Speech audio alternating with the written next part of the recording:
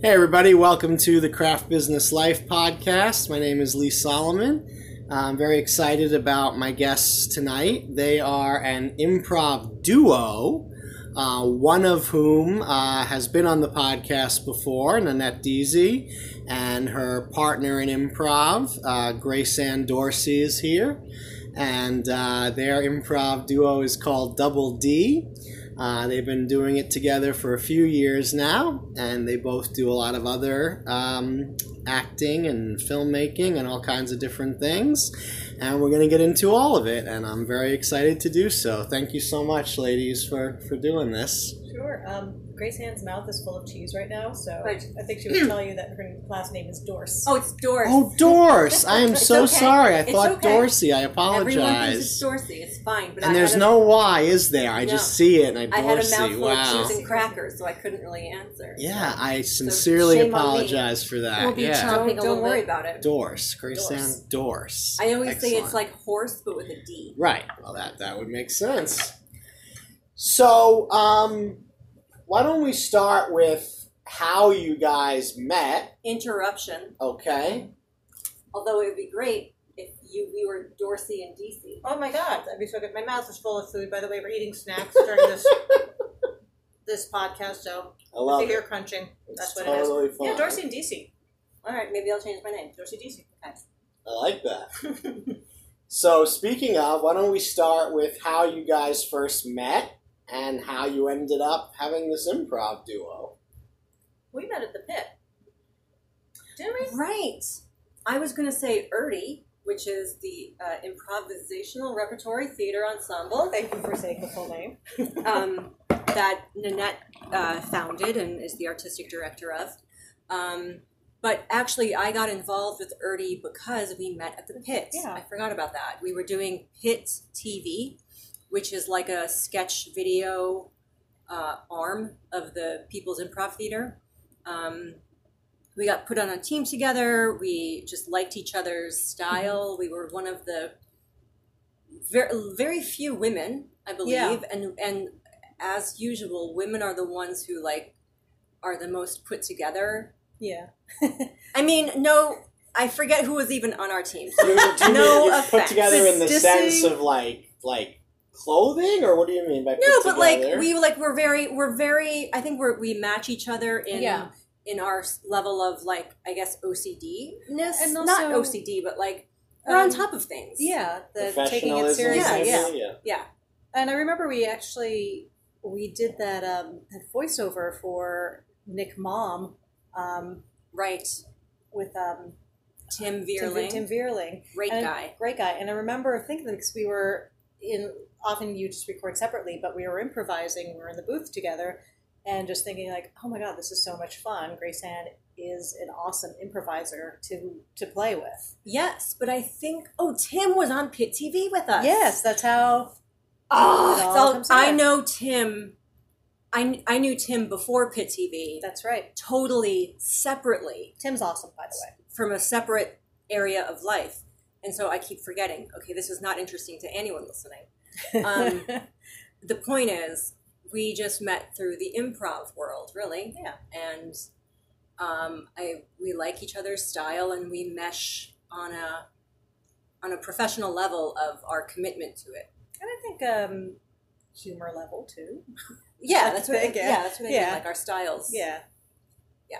So how did the duo officially begin? Do you remember which one of you said to the other, "Hey, let's do this"? Or I don't remember. I know I that just grabbed her and kissed her. I know it was love at first sight. Romantic. It was very, except Alex was there. He was a third Oh wheel. shit! He liked watching. I'll be honest. Sorry, Carrie Ann. No, it didn't happen. It never happened. Keep pouring the wine. Yeah, for a brief moment there, we were Triple D with Alex Deaconess, who I knew way back from Gotham City Improv days, and I don't know how you and he met. How we all Through became- ERTI. It was through ERTI. Was it? Oh yeah, Yes. it must be. I have to throw this in just to give him a shout out, and maybe I'll connect with him at some point and get him on the podcast.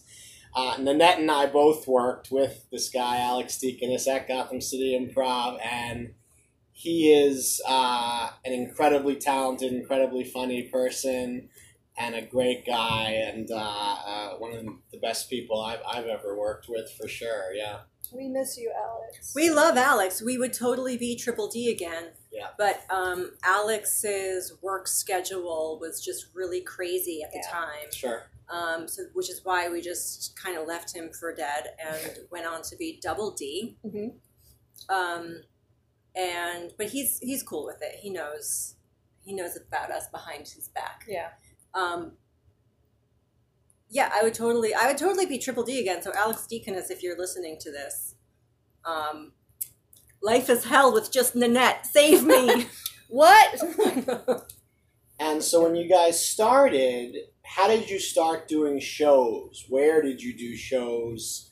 You know, how were you able to get on stage as a duo in front of people at first? Mostly just begging and asking people. Yeah. Yeah. We did stuff at So you would at put the up And your own flash- shows and invite flashing our double audience. Ds. Exactly. It's a lie. It's like- Neither one of us has double. I have a minus A, really. I don't know what you're talking about. Double D for me means batteries. So I'm a little confused about the Oh. reference here. Well, yeah. No, I'm talking What? about bust size, Nanette. Butt size? Bust. Oh, bust. Yeah. I say this as I'm wearing a men's T-shirt I got at the Boston Goodwill. It's a very sexy men's It's t-shirt. a very from the sexy Boston gray men's Goodwill. T-shirt that I got at the Goodwill for, I think it was $1.50. It just drapes over her body, leaving lots Yeah. and lots of room for imagination. That's all I got going for me is your imagination. That's it. Just imagine anything. Really. I'm just here sexily shoveling cheese into my mouth. Well, what were we talking about? Oh yeah, performing. We did other people's shows at the Pit and Lots of stuff in the basement of Triple Crown. as I'm sure everyone yes. has As done. Remember those days? Everyone has Yes, done until you indeed. sit up and you realize I'm in a basement and the door locks. And this is a Yeah, fire It's hazard. really scary. Things fall from the ceiling. I managed to put up a bunch of actual one-act play festivals down there, believe Oh, it or God. not. Really? Yeah, I don't know if you Wow. were around at that time, but yeah. Well, you know, That's I can't another knock it. story. Free space, you know? Yeah. So again, I am so fascinated by all the real nuts and bolts of improv. Even though I did it for a long time, I now feel very disconnected from it and really want to know more about it objectively.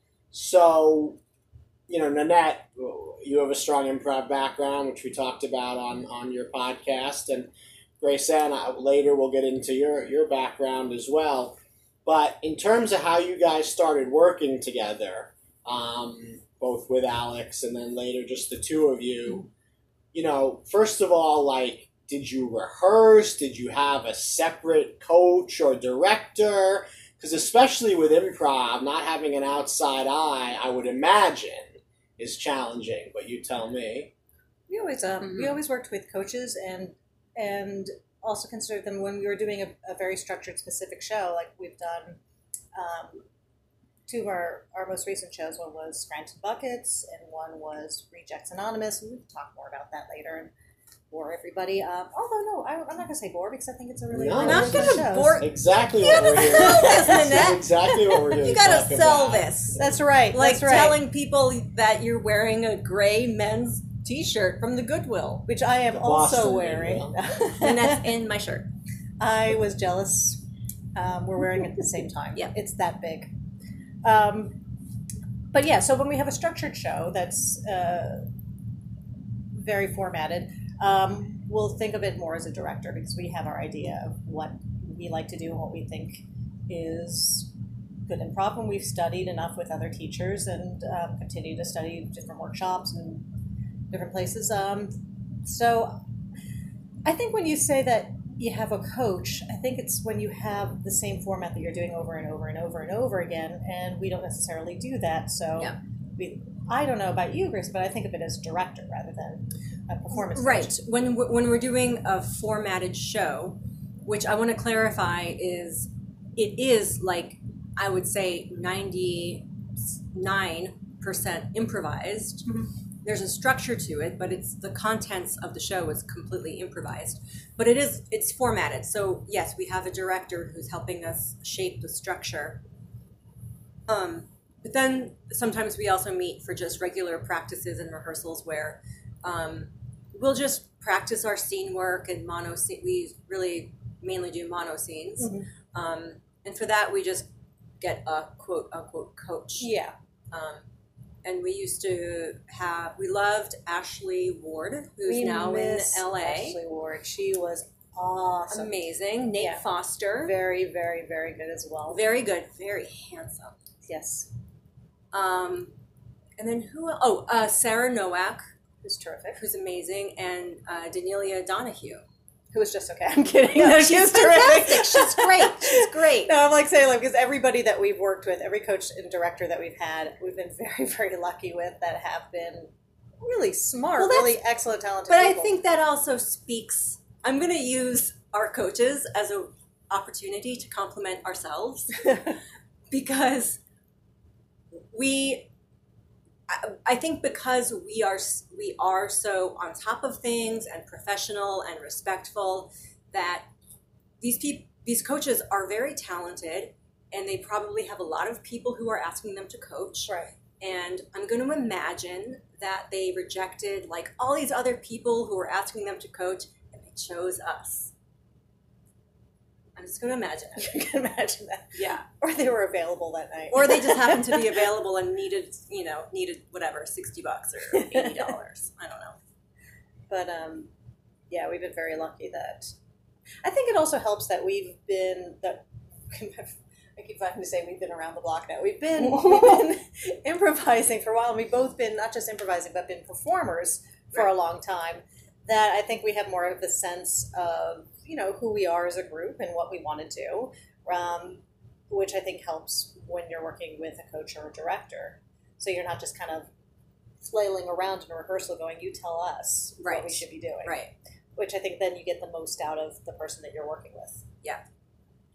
Right, which is an interesting dynamic, that kind of give and take. It's not like a play where it's the director's vision. Right. It's really you guys' vision and the director or the coach helping you shape it. Yeah. So you mentioned structure, and that, of course, something that can help, when the two of you are up there. So let's start with the mono scene that you alluded to. Now, if I'm not mistaken, that's when your entire set is just one continuous scene. Is that right? Yeah. Okay. Yeah. And that could be as long as, what, a half hour, an hour? It can be as long as you want. We won't leave the stage. As long, until we drop dead. Yeah. Well, when we're doing somebody else's show, it'll usually be it could be 20 minutes. But like anywhere between 15 and 25 minutes. Yeah, but when it's our own show, we'll do an hour. Yeah, if it's one of the more structured shows like Scranton Buckets or Rejects Anonymous, it's 50 minutes to an hour until the theater kicks us out. 3 hours continuing on the street. But are those structured shows still the mono scene, or are you doing a different structure? No, it's a different structure. Okay. It's a structure unto itself that we have developed. Just to be clear, if anyone doesn't know, listening to this, a mono scene is where you're doing a scene in one continuous location and time and space. So if you're doing a scene in a living room and it's two characters talking, if a character gets up and leaves to go to the bathroom, then they need to be gone for 2 minutes or however long it takes to go to the bathroom. And the person left on stage is continuing the scene by herself. Or the person who leaves to go to the bathroom can come back on right away, but they have to be a different person. So long as it's still the living room and it's still, the time is 4:06 and then it's 4:07 and then it's 4:08. So real time. I have to say, It's I'm really lengthy description of real time. I have to say, I'm really tickled. Sometimes I love leaving Graceanne. I love leaving you on stage by love yourself. I love leaving you on stage. Oh, we love leaving each other. But it's just so funny to me because you're fine with it. You're absolutely fine. It's a very engaging scene when I she's love by it. herself on stage and she's just existing as her All the character. And attention's on me, Nanette. exactly. And she's like, and she doesn't get, it's not like she gets flustered or that she's just living as this character. And I'm like, I mean, like, I could be off for like 20, I could go get a burger or something down the street and she'd be fine. Yeah. Grace, I was like, you should do that. You should do that more. I've been thinking, honestly, about doing solo. What's that called? One prov? Uno Solo D. prov? Uno D. Uno D. Anyway, I'm just a attention slut. But I think it comes from just, at a certain point, you just get comfortable on stage and you just Yeah. sort of trust just living in the environment that you create. Yeah, and I want to break all that down a little more. So, first of all, something you just mentioned. So, even in the mono scene, where the scene is continuous, the location and time are unified and everything, but you can come on and off as different characters. Mm-hmm. Yeah, we Okay. have. That's interesting. So, just for the sake of this question, let's assume you don't even do that. Let's assume you're doing one mono scene where you guys are the same two characters the whole time. I was thinking about, I don't think I ever did that in my improv days, and I'm realizing, actually, there's a lot of freedom in that, because you don't have to stress about tag outs or edits Right, nobody's coming to or sweep at you. anything. You can Yeah. really just do genuine, true scene work, and nobody's going to interrupt you. So that sounds like a positive to me. But when you're up there, I know you're both very experienced, but, you know, what are some of the things you have to think about or trust that you're going to think about, you know, to sustain it, to be able to do this effectively when it's just the two of you without Annette up there? I think without Nanette up there, what? My dream come true. No! Mew, mew, mew. There you go. That's my cartoon cat crying. Mew, mew, mew, mew, mew. I think, personally, it's just sort of reminding yourself to stay present and also pay attention to your scene partner, to really kind of watch what they're doing and not impose what you think they're doing on them. Just sort of really take off. Just sort of look at them and just see, like, well, what's the energy that they're giving you? And just respond to that or name it. Were we not recording that whole time? That was, No, you were, but it just Oh. like stopped for some reason. You're good. Okay. that was brilliant. Sorry if Didn't you're listening, even- if there was a slight tiny burp there, something happened. Grapes. Why not? So, right, so listening and being present, of course. And I know that in terms of the content of the scene, you know, and correct me if I'm wrong, but in improv, you're not trying to really force any plot or anything. But what are you really trying to build? Is it mainly the relationship? Are you trying to find conflict? You know, what actual elements of the scene are you trying to build to make it sort of, you know, solid, I guess, for the audience? I don't think I don't really look for conflict because I think that's dangerous. Mhm. Not dangerous in a good way, like ooh, dangerous. I think it's a trap. Mm-hmm. I really try and play the relationship. I disagree. Fuck you! I'll try. Can I swear on this? Zing! You can Oh, well. absolutely, you can say anything you want. Yeah, I think speaking just for myself, I often argue, and I need to. That's something I need to work on stage. Is like, don't argue with my fellow players. What was the question? Just, you know, what are like the actual elements or the content of the scene that you're sort of trying to create right. or build? You know, what I know there's no like How do you necessarily keep- how do you should, keep but yeah, what makes an improv scene work, you know? Well, that's a different question if I'm answering it as an audience member Mm-hmm. or me in a scene, because I work on different things in a scene. It's like I can only really focus on one thing at a time. So if I go into a show, telling myself, okay, Grace Ann, today you're going to work on not arguing. It's just kind of like not mantra, I guess. Not a mantra, but like a focus. Or it's just a focus for what I'm going to work on that time in a show. I'm going to piggyback on that. I do that sort of too. Yeah. So I guess the biggest thing I focus on most reliably when I do shows is defining what my character wants and having a very strong emotional point of view. Yeah. That's what I need to always work on. So for me, I look at shows, I love performing and I love doing shows, but I look at shows as just more practice and like, what do I need to practice on? Yeah, and sometimes it's about what's interesting to work on for this particular show. Like we always do work on like listening to each other and having an emotional point of view, as you said, in a relationship, what you want from the other character. But sometimes I will also, especially when we're doing a structured show, like for instance, Rejects Anonymous, which was an improvised self-help group for people who feel that they've been rejected in life. And I've sometimes done things where like, well, I want to try and differentiate characters, because in that one we play a lot of different characters. And I'll be like, okay, I'm going to do something physically different for each one, or I'm going to do an animal imagery thing. I'm going to play a different animal. Just stuff like that. That's just acting exercises, which can be kind of fun. Mm-hmm. And it also gets you out of your head a little bit, because you're playing with this, so you're not too focused on being perfect and funny. Yeah, no, very, very much so. Very cool. And, you know, obviously, again, your goal is when you're up there to just be fully present and, you know, focused. You know, do you ever find yourself distracted or something, and you realize, oh, I'm not, you know, I didn't listen to anything that just happened for the past 5 minutes? Yeah. Never. No, I don't know. I guess so, yeah. Yeah, sure. Well, Grayson's laughing Can at I me. call you out on something? Yes. Nanette, her strongest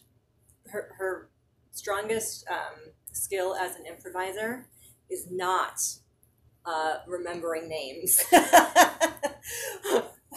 What? Okay. All right, I'll own that. Yeah, I'm not very good at names. Which is why I love Rejects Anonymous, because we have name tags. Oh, right. We do. Thank God. What's your name right now? I don't know. It starts with a G. I want to say George. Close. Damn. How do you say my last name? Dorsey. It's French. It's Dorsey. Dorsey. God, I'm sorry. I keep forgetting your questions because. Do you ever find yourself on stage realizing you're distracted, or you're not paying attention, or you're not sure what to do? No, 100%. We're perfect all the time. Yeah. Of course, yeah. Everybody. Yeah. I think, yeah, we're human. And I guess, what do you do? Just kind of jump right back in, right? Yeah, or sometimes you just kind of ask sometimes you just have to like straight out ask them. If you and don't then know you make it a thing. And then, like you make it like, oh God, I'm so sorry. Whatever. I just woke up from anesthesia. I had knee surgery earlier today. Or I'm sorry, I wasn't listening. What's your name again? Yeah. And then it becomes part of the scene, and it becomes a thing where like this character never listens, and well, because that's what's true in the moment. So that's what's happening. So you just call it out. Yeah. Or you can also fall into just like respond to behavior and body language and adopt body language of your own, and like just start working in a more physical realm.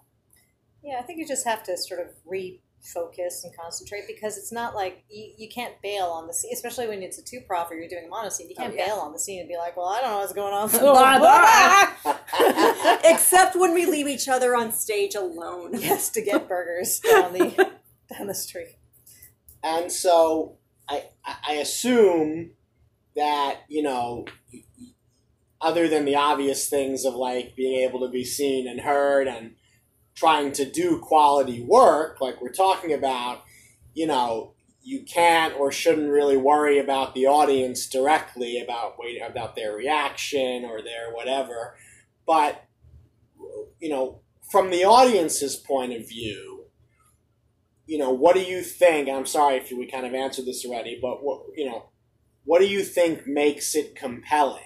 Again, Nanette, you and I talked about how good improv can and should be seen as really legitimate professional entertainment. So what do you think makes, especially when it's just the duo, not that I guess it shouldn't matter how many people there are, but what makes improv truly enjoyable and compelling for an audience, do you guys think? It's a huge question. Yeah. I know it is, but I'm fascinated by it. There's like an academic answer, Yeah. and then there's an answer that sounds like a cop-out, but it's really not. Like, it's the je ne sais quoi a little bit, which is the cop-out answer, but it's all, but like the academic. But like the academic answer is, truthful scenes, is Right. the character being true to whatever they want, even if what they want is like totally crazy and out there. And what's the cliche that we always say in improv? Like, if you're going to Mars or something, or like there's always, when people talk about Crazy Town, or like if you're just going like to Crazy Town. if you're going to go to Crazy Town or go to Mars and talk to Martians or whatever, like, no matter how crazy it is, whatever your character wants, you have to be emotionally truthful to it. Yeah. As long as it's grounded that way. Yeah.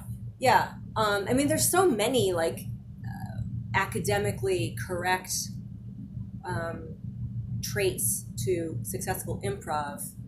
Yeah. But I'd say it's also, again, the intellectual. The good answer is, being vulnerable to a certain extent, being sort of a real person in an unusual circumstance, being as vulnerable as you can in a scene that you're just making up. Probably an honest answer is also, if it's funny, the audience will watch, but that brings the bigger question of what makes something funny. Right. And it's not just jokes on stage. It's part of it is being vulnerable in unusual circumstances. Two responses to that. One like tried and true academic rule to good improv is don't try to make jokes. No, and I know you didn't mean it. But I didn't. Yeah. I know. How dare you? I know you didn't mean it that way. It's like it's the jokes that Yeah. come out of the character being truthful. But don't ever try to make jokes on stage. And then what was I going to say? I think that the humor comes from, again, like really truthful characters in very bizarre circumstances behaving the best way you can in Crazy Town, I suppose. Right. Not that you're going to Crazy Town, but that's I remember we always go to Crazy Town. We do. we have an Airbnb that we visit. People die in all kinds of weird ways in our shows. Yes, or there was a period of time where I was constantly locking Grace Ann's character in basements. I don't know what that means or what that I say, but I think my husband liked it. He's like, yes, yes. I was going to say to you about being funny. If you're going to go to a comedic improv show and you expect something to be funny, you should expect it to be funny. But also, I love seeing improv that is just engaging, whether it's dramatic or funny. So even in a comedic improv show, you might get some dramatic moments that aren't funny, but you're still 100% engaged because they're still interesting. Yes, because the characters are so into it. Yeah. Oh, absolutely. I think it's probably unrealistic to expect it to be constant laughs unless they're doing sort of really cheesy improv or whatever. Right. I don't mean go for the laughs or anything or tell jokes. I mean, there's stand-up, which is beautiful and wonderful, but that's a different medium. Right. That doesn't work, but I mean, we'll be honest. Did you say that stand-up doesn't work? No, it doesn't work if you try and do stand-up in an improvisational. All of stand-up is a sham. I'm glad that I'm putting that out there right here now. It just I doesn't don't work. get it. Right. I don't understand what the big fuss is. Stand-ups are hacks. I'm gonna Just have- what Nanette DC says that. I'm going on the record. No. I said that like if you try and do stand-up with an improvisational setting, it's going to backfire. Mm-hmm. What was the point of that? But people come to certain improv shows unless it's dramatic improv and expecting it to be funny, and so I don't know. I'm just putting it out there. I'm eating a cracker. Otherwise, she would say a lot about that. So when you guys finish a show and come off stage, are you able to remember most of it? Do you, Nope. do you have a sense of how it went? How do you self-evaluate, if you do, after a show? We enter a fugue state. Yeah, we're like, what are we doing here? I remember getting up this morning. I don't remember a lot, actually, about the improv sets that we do. There were some moments. I just know that I know it was good because I've had fun. Yeah. If I'm feeling miserable, I probably was not that good. Yeah. I'll remember a show right after we do it, but then it quickly fades from memory. Yeah. Which is why you should always record your improv sets. I mean that seriously, actually. Yeah. You should. But do you guys, so sounds like you don't worry too much after about, next rehearsal we got to work on this or anything like that? I think the things that we need to focus on are pretty constant. Okay. Yeah. So it's not like one show is going to reveal something to ourselves, like, oh my God, I had no idea. And what? That was the final exam. Yeah. Yeah, or it's not like, I'm always trying to discover new things about myself as a performer and critique my own performance, but I usually have to work on the same thing all the time. Yeah, Sure. So it's an ongoing process. Yeah. Of course. Very cool indeed. So, again, Nanette has been on the podcast before, and of course, Grace Ann, if we may do a solo episode with you at some point, if you like. Depending on how But- this goes. Get the ratings up, guys. Come on. You're certainly welcome, but since we're here, I might as well take the opportunity. Tell us a little bit about your background and how you got started in acting and improv and everything. Well, what if this is the first time anyone's ever hearing Nanette talk? We got to hear about They her. don't know. too. They already heard me. I was on another podcast. So what if this is the introductory podcast? Stop avoiding the question, Grace Ann. What are you hiding? Episode, yeah. About me, I have 2 cats. Mm-hmm. Nanette wishes she has cats. She has 2 and 3 sort of cats. I have 2.5 cats. I have a I say taxidermied cat because if I said freeze dried, you would think of like a little freeze dried strawberry for the astronauts. Yeah. Or Folgers. Or Folgers. Folgers It's a coffee. freeze dried Folgers cat. crystal. He looks like he was taxidermied. Wow. So I just say taxidermied. He was dead before I got him freeze dried. Don't worry. I found a dead cat. The ASPCA will be over right Yes. away. Ding ding. This is my cat Beaker. He died. I got him freeze dried, and now he has become a valuable honorary D in Double D. Double D and B. Double D and B. He's actually he's integrated into our Scranton Buckets show, and then we've done 2 films with him. Mm-hmm. I want to talk about the films too. Yeah. You did films with him before he transitioned. I did films with him. You can transition from many things into many other things. I did many films with him when he was still alive. Beaker, everyone, let's hear it for Beaker. He's so cute. Yeah. He was very cute when he was alive, and he's very cute now. It may sound strange, but he's a great scene partner. And I have to say, so the one time we did Scranton Buckets at the Pit Loft, which is the location of the original Pit, and we were getting ready backstage, and there's a big mirror backstage, and Nanette, take it away. Oh, I saw Beaker's ghost. I really did. For real, and it was not my imagination. It wasn't the fact that it was the night before Halloween. It was a Halloween show, and we did the show called Scranton Buckets, which takes place in a haunted bucket factory. And Grace Ann would play this character who was a former secretary who worked there, who was still kind of living in the abandoned factory with her my cat Beaker, her dead cat who Beaker. was, he's dead and freeze dried. I was sitting there like, but anyway, so we left them on stage, and we're getting ready backstage, and front of the mirror, and I look down and I see this fat little gray cat come through the mirror Wow. and just walk past my feet. And I just went, oh, Grace Ann, I just saw Beaker. And much to her credit, she didn't say, you're crazy. Oh no! And Nanette was afraid that I was gonna Or be upset or something. be upset or think she was crazy, and it was like the best thing I could have heard. It was amazing. It kind of also just came out of my mouth because I just saw he just kind of came, like, he just walked right. Yeah, he just really walked right through. It was like one of those things where you see it out of the corner of your eye, but then you look full on, and they're there. Mm-hmm. And That's one of those amazing theater stories too. That's very cool. So, yeah, So wait. So let me hear more about this Scranton Buckets because you referred to it a few times. So you said that in this one you play a specific character the whole time. Well, just so start off. we start off as definite characters. I start off as Kath, who was the secretary at Scranton Buckets forever, and then Scranton Buckets closed. It's been shuttered for 30 years. And Nanette plays Rhonda. Yeah, Rhonda the realtor. Yeah, she's the real estate agent who is trying to sell Scranton Buckets to this giant mega online corporation named Piranha. Not to be confused with any online. Not to be confused with any other online giant marketplace.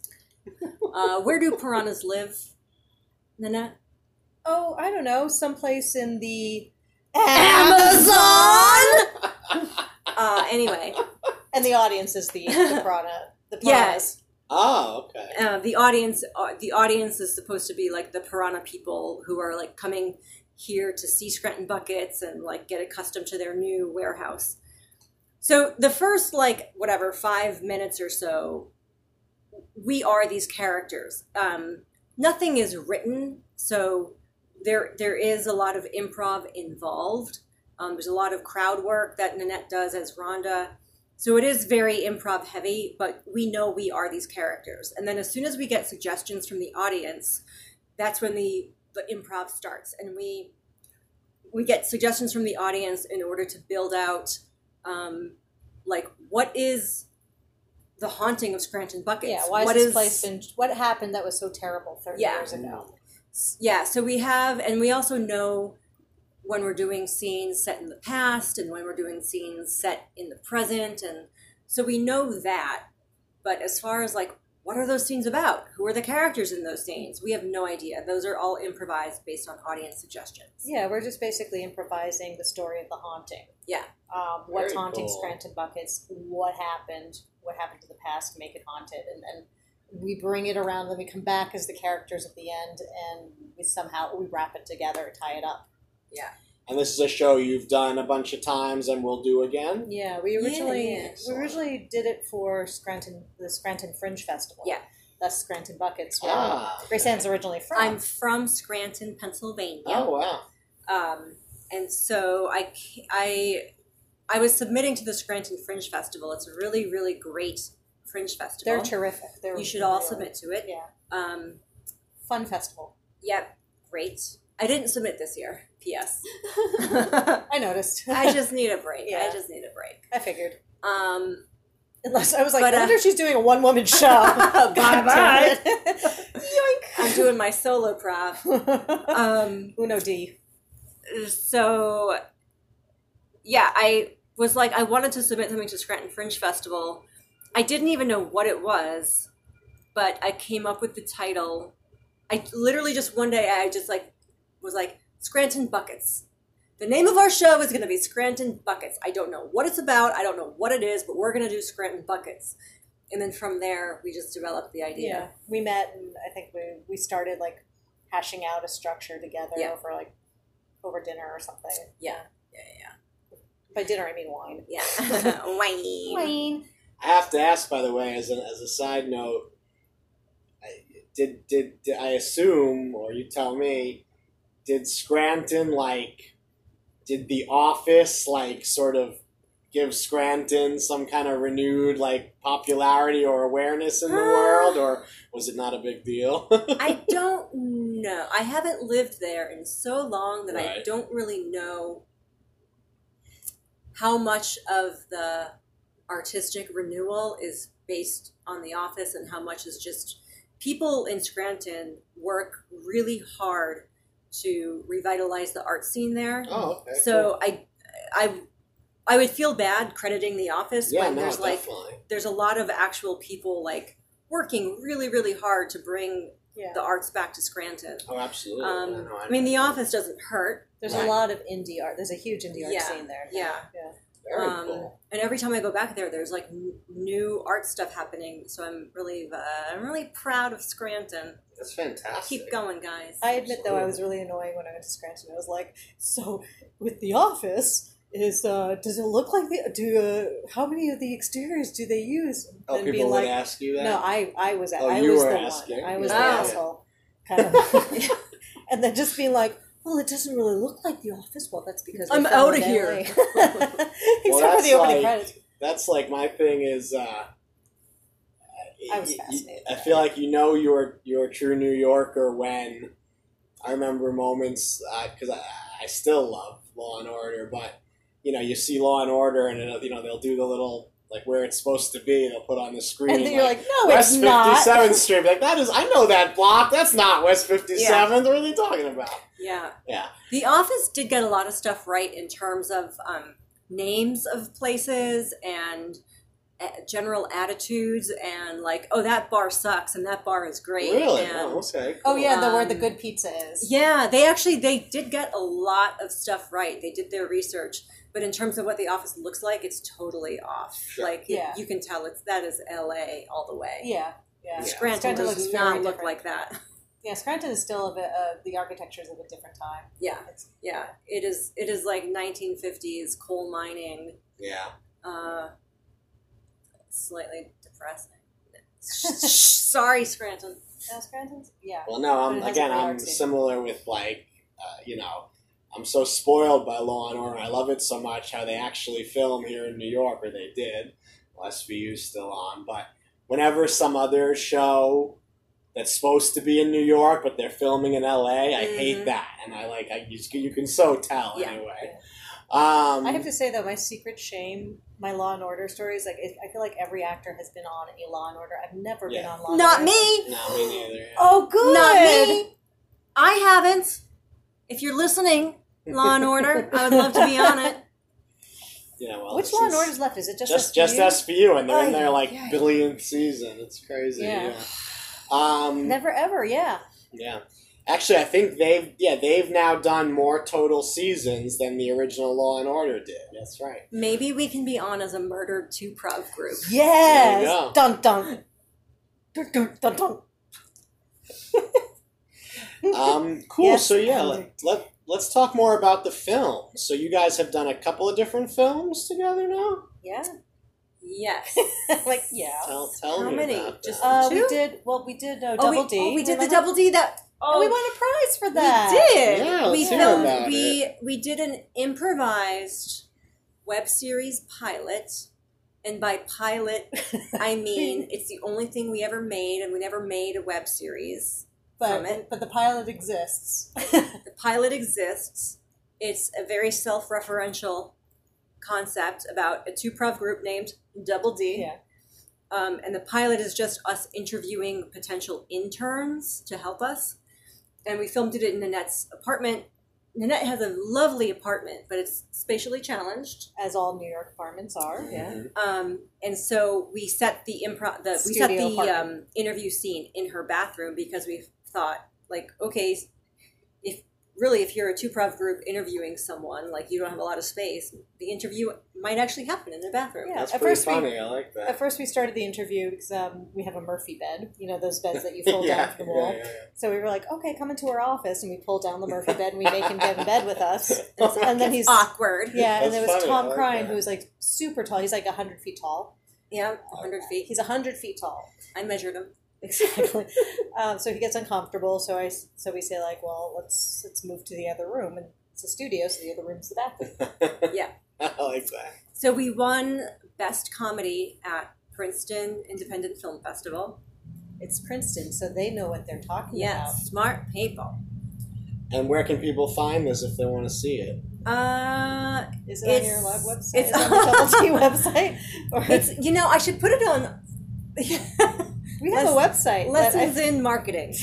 I should put it on the Double D website. Right now, it's should. only on my Vimeo page. Oh, okay. Is it on your website anywhere?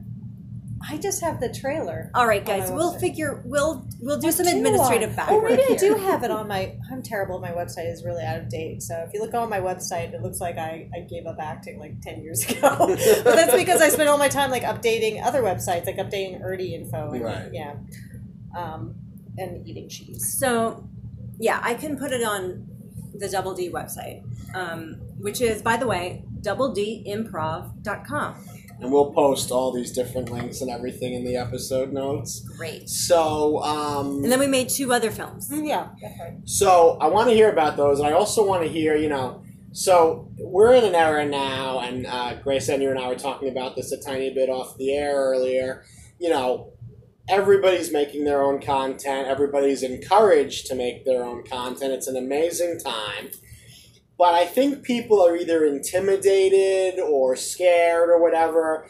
How can I do it? I can't do it, or it's not going to be quality enough or whatever.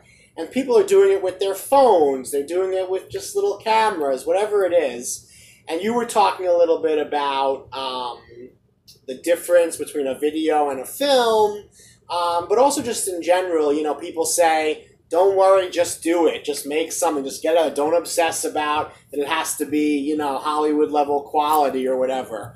Talk about that process, and if you really can, just do it. 100%. Absolutely. Just make stuff. Me and Nanette do it all the time, and we don't give a shit about quality.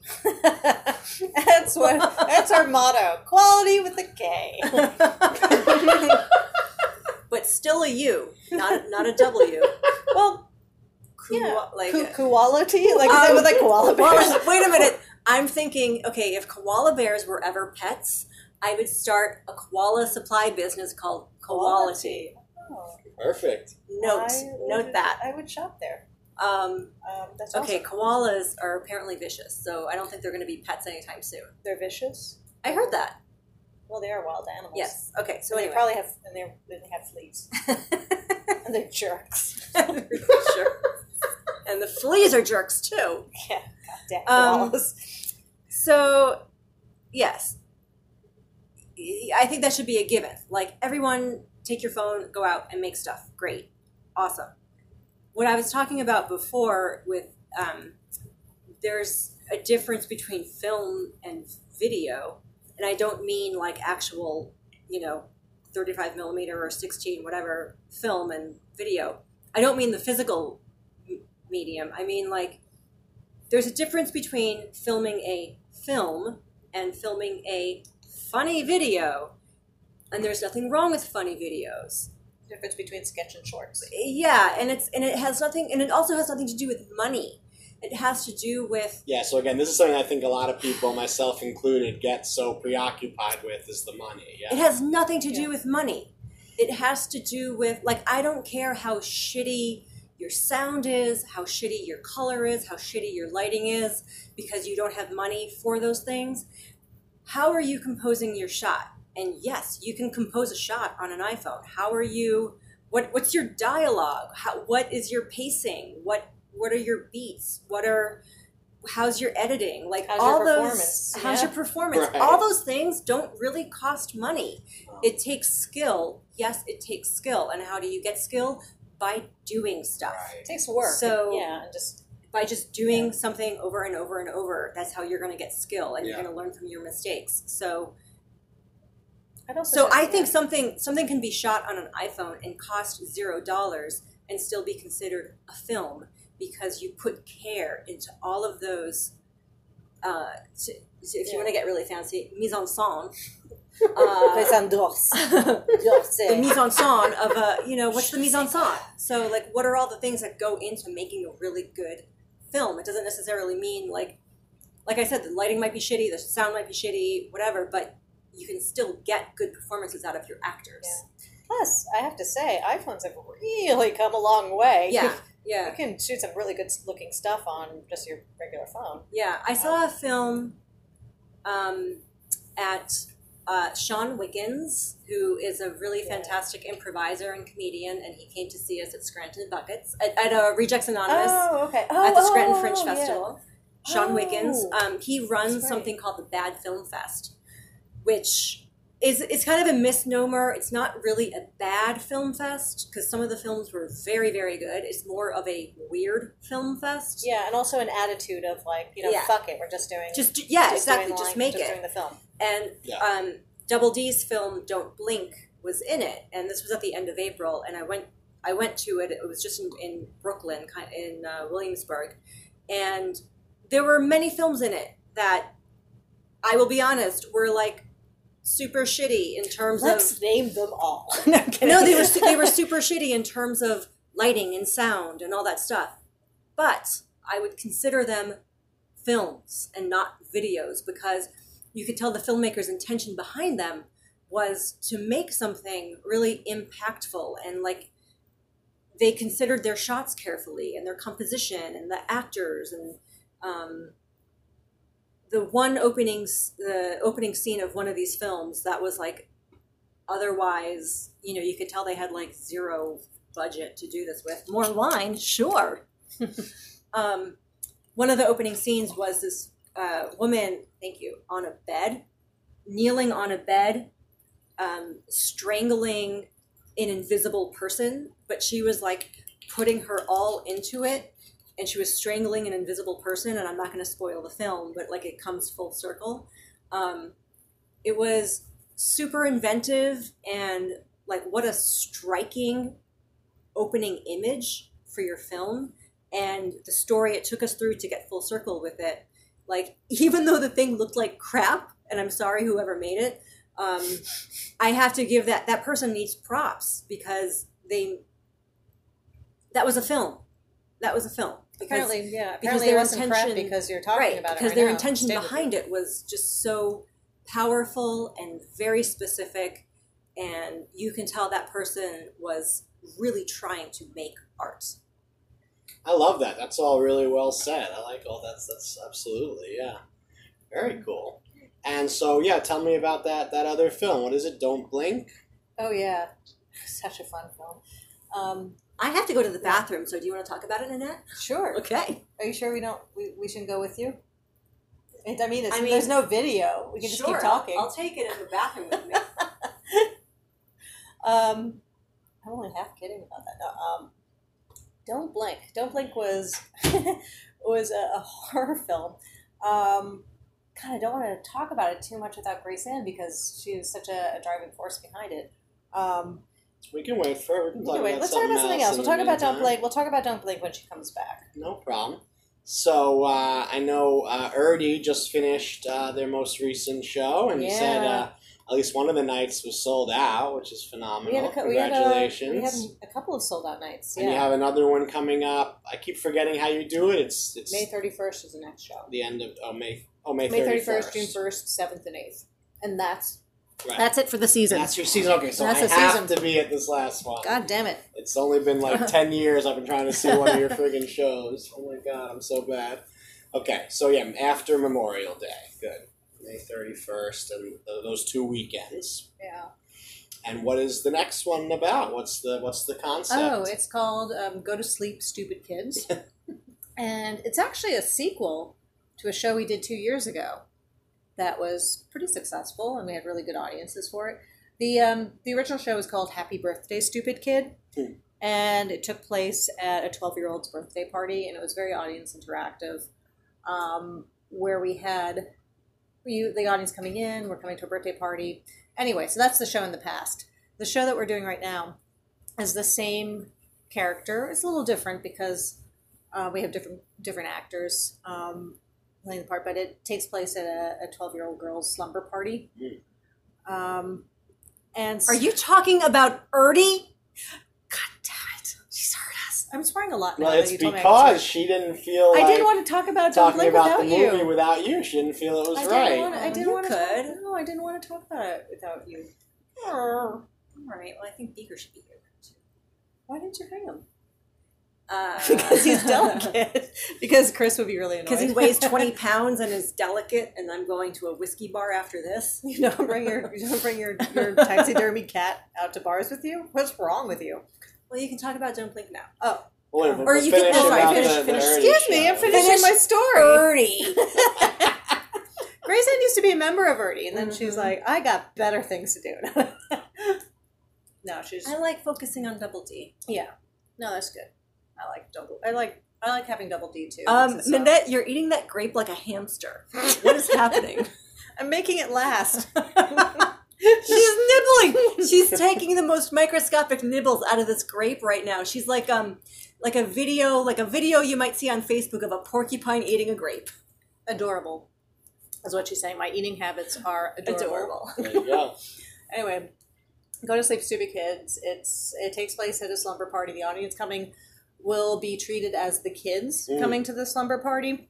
So if you come in dressed in pajamas, you can have a front row seat and don't have to pay. So, but make sure that you. Oh, let really? me If know you're just in pajamas? If you come in Okay. pajamas and you email me first, so I make sure that I know you're coming. I'll comp you. Does like Lululemon athleisure count? No. What if I wear that to bed? I don't, by the way. Lululemon can suck it. And I have a very tenuous relationship with them. What did you do? It's what they did. Do they know what they did? Probably not. What did they do? I approached them about sponsorship for, I ran a marathon many years ago in Dublin, Ireland, which you're familiar with. Yeah. And I was raising money for the Leukemia and Lymphoma Society, and I had asked them to like sponsor me and like donate money or something. And they didn't? And they said they were going to, and then they never followed up. And then I tried following up with them, and they ghosted me. Oh, Lululemon. Lululemon. Shame on you. Lulu sour lemon. Lulu, not making lemonade Not out making- of lemons. Not Out of making Lululemons. lemonade out of you. Very sour. So again, we will post the links and everything, but the last But not to Ernie- Lululemon. No, not to Lululemon. Mm-mm. The last Ernie show of the season coming up, the last weekend of May and the first weekend of June. So you're going to want to be there for that. All right, so the movie, Don't Blink. And her mouth is full. I waited all this time. And she's now sitting here, nodding, chewing. All right, Don't Blink. Don't Blink stars Beaker, who is, as we've already detailed, Grace Ann's former cat. And it takes place He's a triple D in the sense that he's dead. Yes. Deceased. Deceased. He's a former cat. He's a ex-cat. It takes place at a underground staring contest. It's like an underground staring contest league. It's like Fight Club, I was going to say, yeah. but with staring contests. Interesting. I can't believe we're even talking about this. Why? First rule Oh! of Blink Oh, Club. because don't talk about... I thought it was Don't Blink. Don't podcast about Blink Club. Damn it. Oh, right. Okay. No, that's the second rule. Second rule. Second rule. First rule is It's just don't blink. Yeah. So, I don't want to give too... I don't know. You have to you give describe anything it. away, but it just You'll have sounds to watch very it yourselves. interesting. Yeah. And where can people find that one? Well, it's still on the film festival circuit. Oh, so it's you- at you Long can't- Beach Island. Look, the Lighthouse International Film Festival, which is on Long Beach Island, New Jersey, not to be confused with Long Island. Long Beach Island, New Jersey, June 6th through the 9th. I do not know our specific screening time yet. Yeah, so it's Nanette. I mean, I memorized the log line. Nanette, who is the reigning staring contest champion, meets her ultimate nemesis. Will she reign supreme or be defeated forever? That's F-U-R. Ever. Yeah. Because, dun dun dun, not spoiler, Bleecker is a champion staring. Beaker. She said Bleecker, but Bleecker? she meant I meant Beaker. And Nanette's husband, Robert, makes a cameo. Yes. Yes, he's really, he's lovely in it. Robert, I think, He stole the show. Yeah. Robert was the best performer, human or animal, dead or alive. Robert was amazing. Yeah, I don't want to give away Yeah. because I know everybody's going to want to go see this movie. Yeah. I have to say though, I do have to give one thing away. Do it. It's like if you win the staring contest, you get to keep. Am I giving too much away? You get to keep the other person. You get to keep the other person's eyes. Whoa. You get to rip them out of the other person's head. This is taking a darker turn. It's very The dark. eyes. It's very dark. And keep the eyes. And in my case, eat the eyes. Oh, well, you said it was a horror movie. Yeah, right? it's I mean, yeah, horror is a loosely defined term. It's a comedic horror. It was in the Bone Bat Comedy of Horrors Film Festival in Seattle back in April. And then it was at the Bad Film Fest in not Bushwick, Brooklyn, Williamsburg at the end of April, and it's going to be at Lighthouse. And who knows? it was submitted. I submitted it to a bunch of festivals. Oddly enough, it got rejected from the Weird Film Festival. Was not weird enough? Apparently not weird enough. Pretty It weird. features a dead cat. It features handmade edible eyeballs. Yes, they It's- were delicious. It features a beloved character from one of Guillermo del Toro's movies. Yes, It features car stunts. it has everything. It has everything. It has everything you and could it's ever super want. weird. There's It has- romance. There's romance. There's a very sexy vegan hot dog eating scene. Yeah, very sexy, very very sensual. Yeah, sensual. It has everything, and the Weird Film Festival rejected it. So, Weird Film Festival, if you're listening to this, which you're not, Good lord, weird. good lord. You should just. They missed should out. Good just- lord. For sure. But I have to say, like, Grace Ann is very talented at making eyeballs. Mhm. I'm very good. They were delicious. They were Lindt chocolates, Mm-hmm. the white chocolates. I was going to say, that do you she want to reveal hand-painted. your recipe for those? Or? I hand painted the iris onto a white chocolate Lindt truffle. Which I like. Then I I like hollowed out the back of the truffle, scooped out the creamy white chocolate interior, and shoved in a maraschino cherry so that when Nanette ate it, Yeah, it and just oozed burst. red. Ah, brilliant. Yeah, it's. I and spent- the- I it spent looks my really va- good. It So- looks really good. We shot this in February of 2018, and I spent my Valentine's Day making edible eyeballs. And it was like the best Valentine's Day ever. Which is exactly how Chris had imagined his Yes. Valentine's Day Yes. with you. No, but this sounds sounds great, and that's great about all the festivals. So this was a little more of an involved shoot than the other one, right? Than the interview slightly one. more. Yeah. Um, yeah. And and I think, forgive me, I think you said this about the other one, but in both cases, or in the case of Don't Blink, was it completely scripted and then you left room to play around and improvise, or was it just scripted, or? It was scripted with lots of room to improvise. Mhm. Lots of room. And did you guys? I'm trying to remember. Yeah. I feel like though that's the way that we've always done it. Yeah. Everything is definitely scripted because we need to know what the timetable is and what's needed and the song set up. Yeah. But then we improvise a little But bit. then the actual dialogue is very improvised. The most recent film we did, Les Miens Amours, which it doesn't really translate to anything. I just liked the alliteration of it. Yes, I am not French, but I have said so many French words today. She's French adjacent. Mon Dieu. I'm French adjacent. The latest film we did, Les Miens Amours, was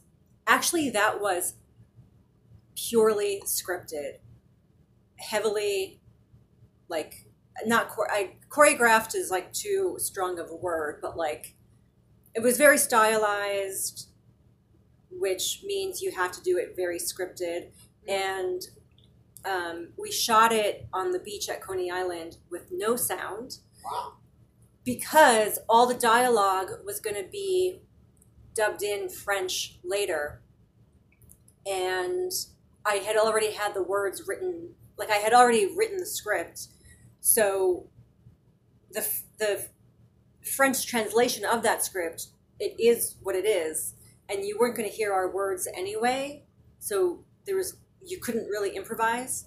I'm making this sound very confusing. So we said when we acted on camera, we actually said the words in English, so you could see our mouth. No, that makes sense. Our Really mouth. read You could if you could read lips, you could see our mouths were saying the words in English. Right. But then I had a French-speaking friend of mine.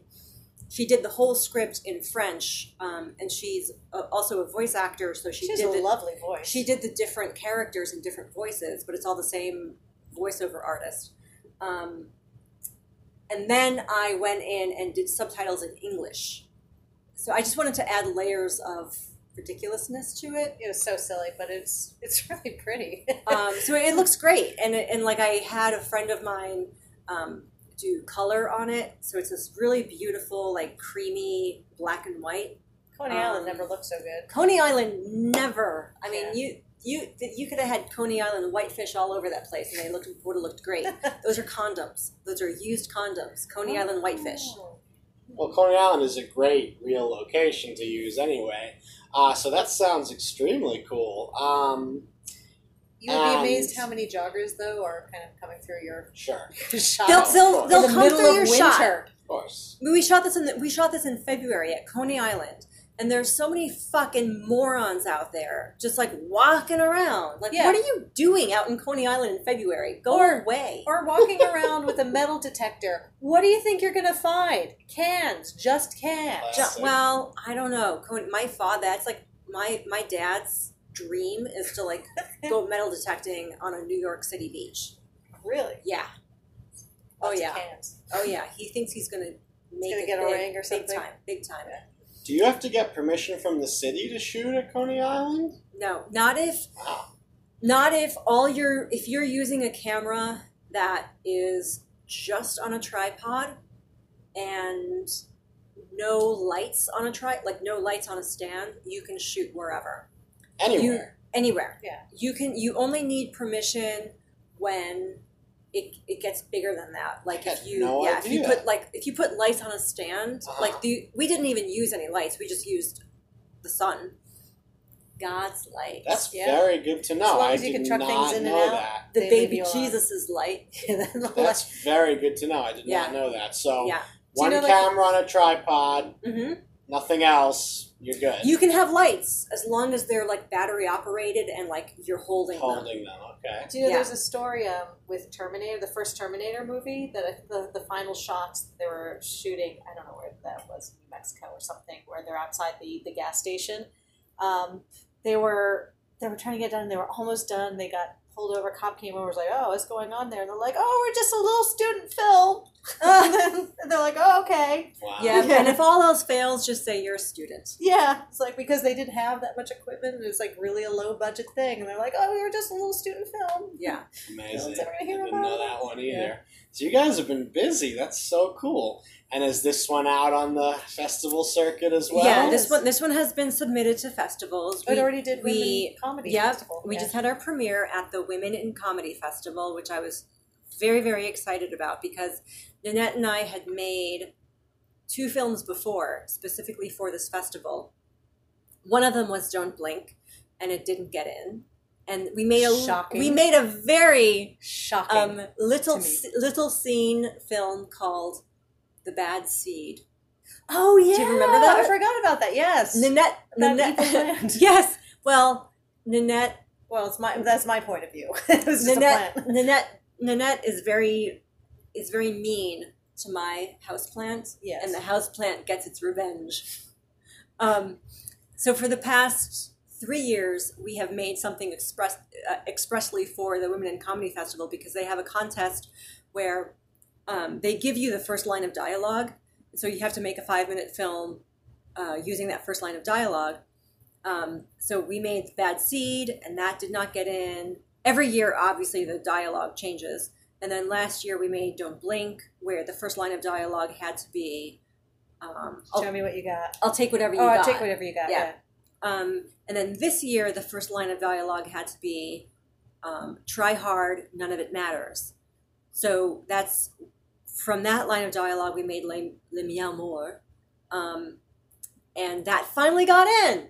It got in, and it's amazing. Yeah. It's only 1 of 5 films, so like that's insane. Congratulations. It was Wow. only 1 of 5 that got into the Women in Comedy Festival. See, I didn't realize that. I Yeah. wasn't able to go because I had an Ernie show, so Rayson was the rep. So in the first weekend of May, I went to Boston, which is where I got this lovely men's T-shirt at Goodwill. It's gorgeous. Gorgeous. You put a and, belt around it, it's a mini yeah. dress. It kind of is, you know.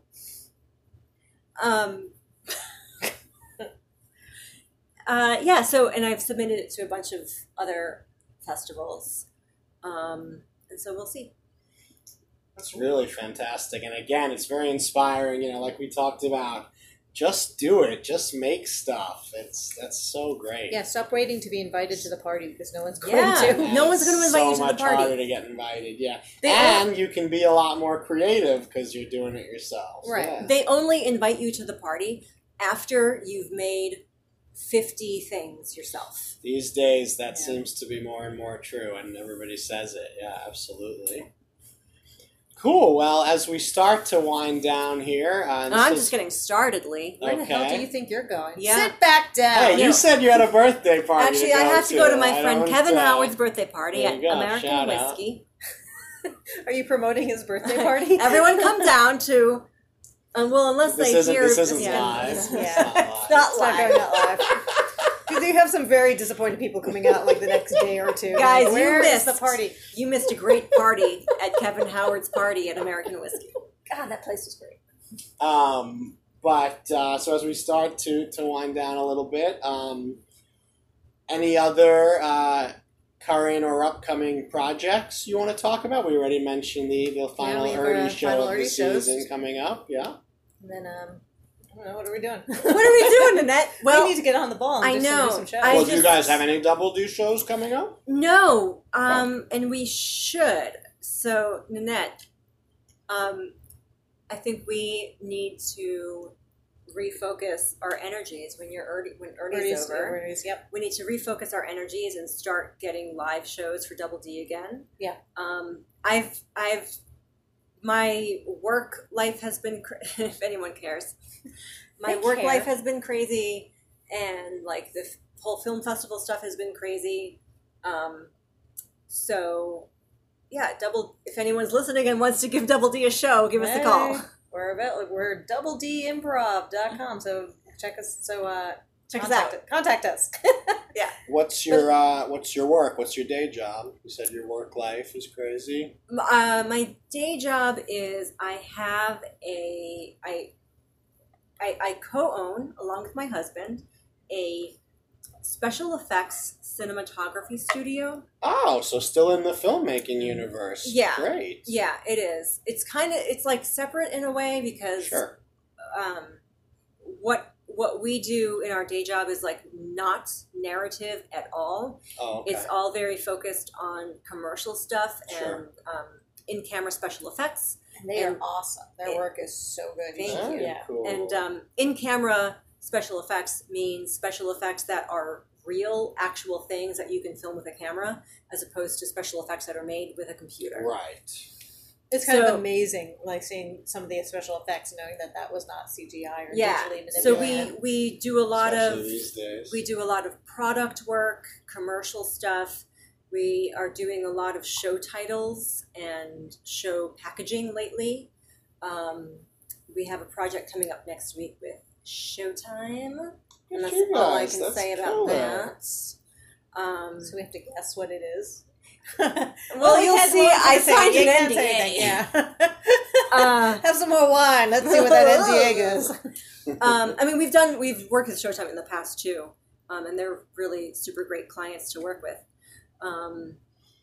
So ChristopherWebb.tv is where you can see what I do at my day job. And did your husband did one of you have this before you guys were together, or did you guys start it together? We or? built it together. Fantastic. So when I met him, he was a burgeoning cinematographer. and then we actually built the business together and took it in this direction Outstanding. together. So you guys are both Yeah. killing it. That's awesome. Wow. I love that. That's pretty cool. That really is. Yeah. Shout out to All Chris right. Brown, too. Well, Shout out to Chris again, Brown. we're going to post all the different links and everything, but if you guys just want to remind everybody again, the group website is doubledimprov.com, is it? Yeah. Yes. It kind of reads as double dimprov. DOUBLEDIMPROV. And again, we'll post links to your other websites and any other social media you like and the films and whatever else. Cool. Well, this has been really fun. Thank Wait, you guys can we end so with much. something? Anything you want, of course. Nanette, Yes, Grace Ann. what I like most about you as an improv partner is Aw.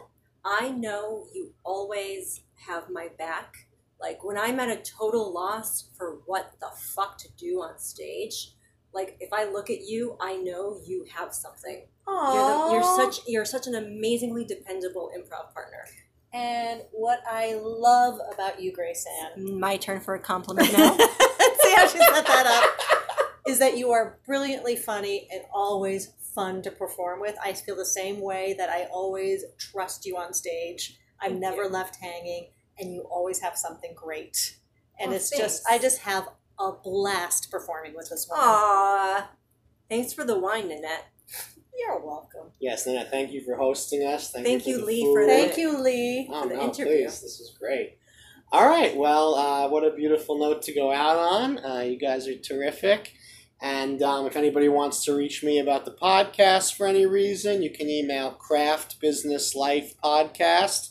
That's all one word, craftbusinesslifepodcast@gmail.com. And until next time, bye-bye.